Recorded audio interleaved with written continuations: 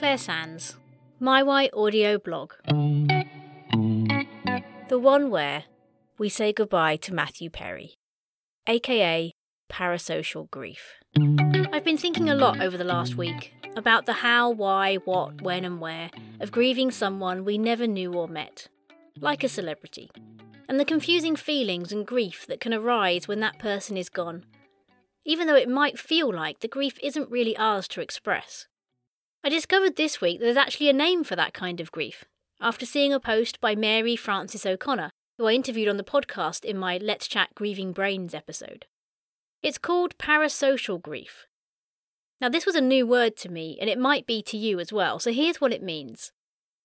Parasocial relationships are one-sided relationships. Basically, it's when we invest emotional energy and time on someone, but the other party is completely unaware of your existence. And without going into the weeds on it, these types of relationships have the ability to help us or harm us. And when someone dies, where we have this kind of relationship, it's called parasocial grief. Why was I pondering on this over the last few weeks? Well, most of you will probably have a name that comes to mind if you're listening to this in the autumn of 2023. On the 28th of October 2023, the world found out that the celebrity Matthew Perry, aka Chandler Bing in Friends, was found dead in his hot tub in LA.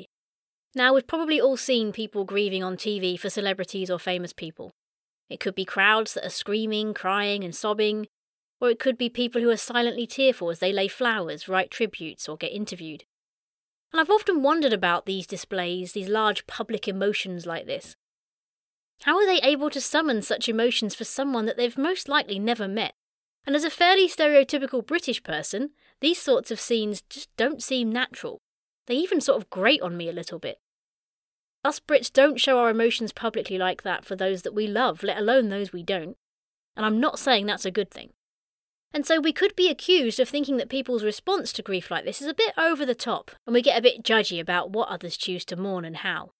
I do think there are levels to griefs, and it's important to keep that in mind. I loved my dog when we had one, and I cried when he died, and the grief still sits with me 7 years later. Without children, it was a huge hole in our life and our house. But if my reaction to losing him was the same as losing my husband, well, that's probably something I need to assess and work through and talk about. I'm not saying we can't or don't mourn these things more than humans, but if we are, it's probably something to explore as to why. So potentially there might be a danger in letting this sort of loss with parasocial grief have too big a place in our life. If you mourned the loss of David Bowie more than your husband or father, if they were good men, then that's again something to think about. But I think for the majority of us, it's more likely to be the other side of the coin that we struggle with when it comes to parasocial grief. And that's that we don't allow ourselves to feel the sadness, or we might even choose to ignore that there is a loss there at all. Matthew Perry was arguably best known for being one of the 6 characters in Friends. And that NBC sitcom, which ran from 1994 to 2004, was, for me, like it was to many, literally a friend. I've had a few people say to me, I thought of you when I heard the news. Such was my relationship with Friends. I was 13 when it first started and too young to be allowed to watch something that was on around 9 p.m, so I didn't really find Friends until my late teens, but it was just in time to see the last few series come out live, and the final one when I was 21 years old.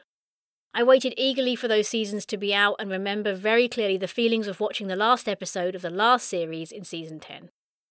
Every episode was called The One With or The One Where, and I think most of the world watched and waited for that last episode, the one where they said goodbye.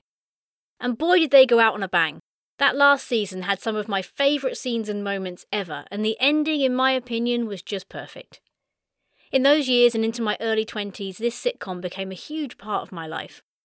My mum said to me recently that at one point she was worried if I was watching it too much because I was getting obsessed with the show. I don't know what gave her that idea. Maybe it was the giant poster of Chandler, Joey and Ross I had up on my university room wall, or the fact that I knew almost every line from every episode, or it might have been the 1,000 quiz questions on Friends book that I made Chris and others test me on. Or maybe it was my dad and my relentless hunt to collect all the DVDs. Back then the DVDs came out with about 4 episodes on, and my dad and I had a list of all the episodes that I already had, and then we'd go out and hunt the bargain bins for the one I didn't have yet so I could collect the full set. Of course, years later they released all the episodes in a lovely box set that was about a tenth the size of my collection, but we convinced ourselves that wouldn't have been nearly as much fun. And I still have them all now. I think the reason I lent on these Friends characters so much was because I didn't have a big circle of friends of my own at the time. University was hard for me socially, and I lent on things like Friends as my friends. They helped me process the world, social situations, and relationships. I do have to admit, life is a big letdown if you hope too much in stuff like this, though. It's a lot less funny. I was quite a sheltered and naive young person in many ways, in all the ways that kids should be, really. And so looking back now, I know that I didn't really understand or get half the jokes in it. I saw a lot of it as funny, but I think I put my own interpretation onto some of it, and as I grew up, I now realise what they actually meant, and just how much sex was involved in it. I didn't notice that at the time. I just adored the friendships and being part of their world. And I still do that now with programmes. I jump into another world and I feel safe in my parasocial relationships with the characters. From the first time I encountered Friends, my favourite character was Chandler. Matthew Perry, for anyone that doesn't know and has been under a rock for the last 20 years. He made me laugh. It was that simple. It was a similar sense of humour to what I'd grown up with my dad, and I loved it. I think a lot of my sense of humour now was developed, yes, from home life, but also through watching Friends. I was formed a lot through the comedies that I watched back then. I haven't watched Friends regularly for years. Some might say that I overdid it, and once you know all the lines, you need to step back a little bit and take a break. I am wandering back into it now, though. Maybe for the nostalgia, maybe for a way of just saying goodbye to Matthew. I'm well beyond the stage of collecting the DVDs. No one uses them anymore, for Pete's sake. Or owning the big poster with the 3 male characters dressed in black with a red background. I can picture it now, which will have long ceased to exist in the world. But the impact on me, the memories of watching it, the lines in my head, they will be with me forever. A lot of the vocabulary and phrases have made their way permanently into my life. I've been known to scream, "I know!" as Monica did, or, "It's not old juice," as Chandler responded, or, "How you doing?" like Joey, or, "I wasn't supposed to put beef in the trifle," from Rachel, or to sing Smelly Cat by Phoebe, which I won't expose you to, or, "It's all over everything," by Ross, or, "But I want the pine cones," from Ross. In fact, the later years, Ross surprisingly challenged Chandler for being the funniest one for me. I call people guys a lot, much to the dislike of some people around me. I credit that to Friends, and it's staying, people. I've been in thousands of conversations with many friends and family where we've had a situation that relates to a scene from Friends, and we'd quote it, talk about it, and laugh about it. Who hasn't yelled, "Pivot!" when moving house? I think that's just wonderful. What a legacy. Friends was so relatable, so down to earth, so funny and so honest. They are 6 faces that I'll always view as maybe more familiar than some people I know when I see them pop up somewhere. Plus, I never had to watch someone throw up in all of the 10 seasons, which is a particular pet hate for me on TV. No one needs to see that. Friends managed 10 seasons without it, so can you. Of course, as I've got older and taken an interest in the people behind the characters that I loved, I've realised they had their own struggles, and perhaps none more so than Matthew Perry. He said he became an alcoholic at the age of 14, constantly struggled with drug addiction, in and out of relationships, and he spoke of how filming Friends wasn't the amazing journey for him that it was for us. And that's so sad to read. There are years where he doesn't even remember filming it, and he couldn't even bring himself to watch it. I think most of us witnessed this shift in his weight and the way he looked between the seasons, but never knew the full extent of what was going on behind the scenes. In his book, Friends, Lovers and the Big Terrible Thing, he said, "My mind is out to kill me, and I know it. I am constantly filled with a lurking loneliness, a yearning, clinging to the notion that something outside of me will fix me, but I had had all the outside had to offer." I mean, I knew these guys weren't going to be around forever. They're older than me, so I knew there was a chance I'd see their deaths announced one day, and it would be the end of an era. But so soon. When I think about it, what made me shed a small tear this week for Matthew wasn't so much my loss, because I know that my loss is minimal. Everything that he and they have given me is still there. I still have it. Nothing is taken away from my memories and my love of it just because he isn't on the planet right now. My life isn't affected in that way. Chandler Bing lives on forever. But when I read Matthew Perry's story, and I think about him dying alone, and I see his last Instagram post of him in a hot tub, and I wonder if he knew or if it was planned, if he was done with the world, if he couldn't take it anymore, if there was an accident, or if he relapsed in some way and it was the last straw. It's the unknown that makes me so sad. And it's at this point that I feel sad that I didn't know him, that his struggles had to end this way, that such a light has gone out so early, and that his life felt so hard. He wrote this in his book. I sometimes do want to tell God to go himself for making my road so hard. Like one of the book review titles said, and I feel it too, I just want to give him a big hug. I haven't read the book, but I do want to, even weirdly more so now. It came out last year, but the paperback isn't even out over here yet, so I'm waiting for that. It makes me so sad that a life like his ends this way. One of the things I fight for and I'm passionate about is that I just hate the idea of anyone feeling alone in this world. That anyone has to fight alone through hard times. It's why I do the podcast. I can't help as many people as I'd like to personally, but I can share stories of the trauma that others go through to try and reach those feeling alone and say, look, you're not alone in how you're feeling or grieving, and there is hope if you hold on. Maybe in some way, knowing Matthew's struggle is over is a good thing. I don't know his situation well enough to tell. But whatever the circumstances, we know that something big has left this world. Something has been lost. Something I appreciated, enjoyed, and was blessed by has changed and shifted, and there is something sad about that. So it's hard to know how to grieve in these situations. Some people will grieve hard. Some too hard, maybe, for the relationship. Because it might be releasing grief in them that's tied to other things. Our grief will be affected by our culture, our personality, our love. I think the important thing is that we feel the feelings we have. This is a common message on the podcast from our guests. What does it mean to feel your feelings? Well, allow yourself to tune in to what you're feeling. Not what friends, family, and society around you think you should be feeling, but what you're actually feeling. If you're feeling sad about a loss, but the voice in your head or around you is saying, it's not your loss, you didn't know them, yes, it's sad, but we just move on. Then don't allow that voice to dictate how you move through the actual feelings that you have. Be honest about how you're feeling. And in my experience, the best way to do this is not in a big crowd of people who might also be wailing and grieving about something, but in the quiet of your own home. No audience, no external expectations.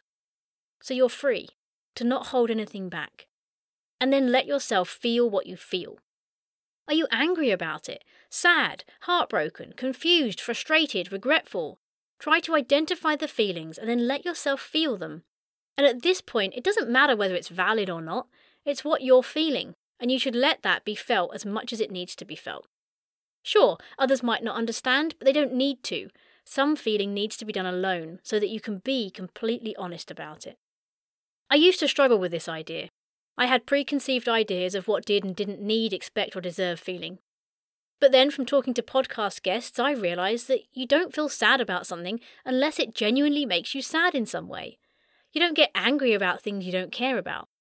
Feelings are there for a reason. They're unique to you, and whether it's related to the situation or not, allowing yourself to notice it and feel it is healthy. For example, being childless, I get a lot of feelings crop up, and I used to ignore them to be strong or move forward or not be weak or not harp on about something I've already dealt with lots of times. But I've realised if they're still there, they're there for a reason. If watching happy families around me makes me a little sad, that's okay. It's what I'm feeling.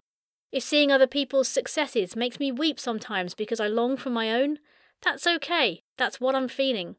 And when I feel them, I find I experience healing in the moment for it, and I can face the next sad feeling a little bit easier. When I don't feel them, they build up behind a dam, and then something very unexpected might release them all when I least expect or want it. And I will always hope, and I believe, that they'll get easier, and one day I might not feel it at all. But it is important they're natural feelings, and not manufactured by me or part of some vow that I've made that I'll always be sad around children, etc. So feel those feelings if they're there, and let yourself grieve someone you never knew, whatever that looks like for you. Maybe you need to work out what you've lost. I've been pondering on that myself this last few weeks. What did I lose when Matthew died? He was a figure in my life that brought me a lot of joy. They all were. And it's sad that he's no longer on the planet, but I'm not grieving it in the same way as someone I knew, because everything he's given to me I still have, and it lives on. So what have I lost? And like I said, I found the sadness wasn't about my own loss at all. It was about his, how he died and what he struggled through while bringing so many other people joy, comfort and companionship. Apparently, he didn't want to be remembered for just friends. And I can understand that because he did a lot of amazing work with those with addictions, which of course is more important than filming a sitcom. But I think he might have underestimated the joy and support and friendship that he gave to millions of other people through Friends. What he gave and left the world with is something that we will all still cherish and keep for generations and generations.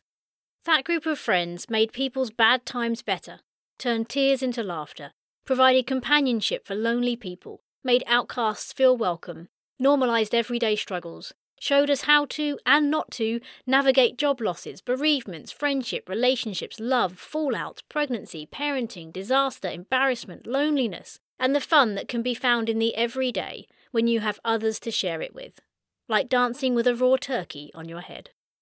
It's worth noting, though, that Matthew didn't regret Friends, because he wrote this in his book. If I had to do it all over again, would I still audition for Friends? You bet your ass I would. Would I drink again? You bet your ass I would. If I didn't have alcohol to soothe my nerves and help me have fun, I would have leaped off a tall building sometime in my 20s. My heart goes out to the rest of the Friends cast who have been silent apart from this joint statement on the 30th of October.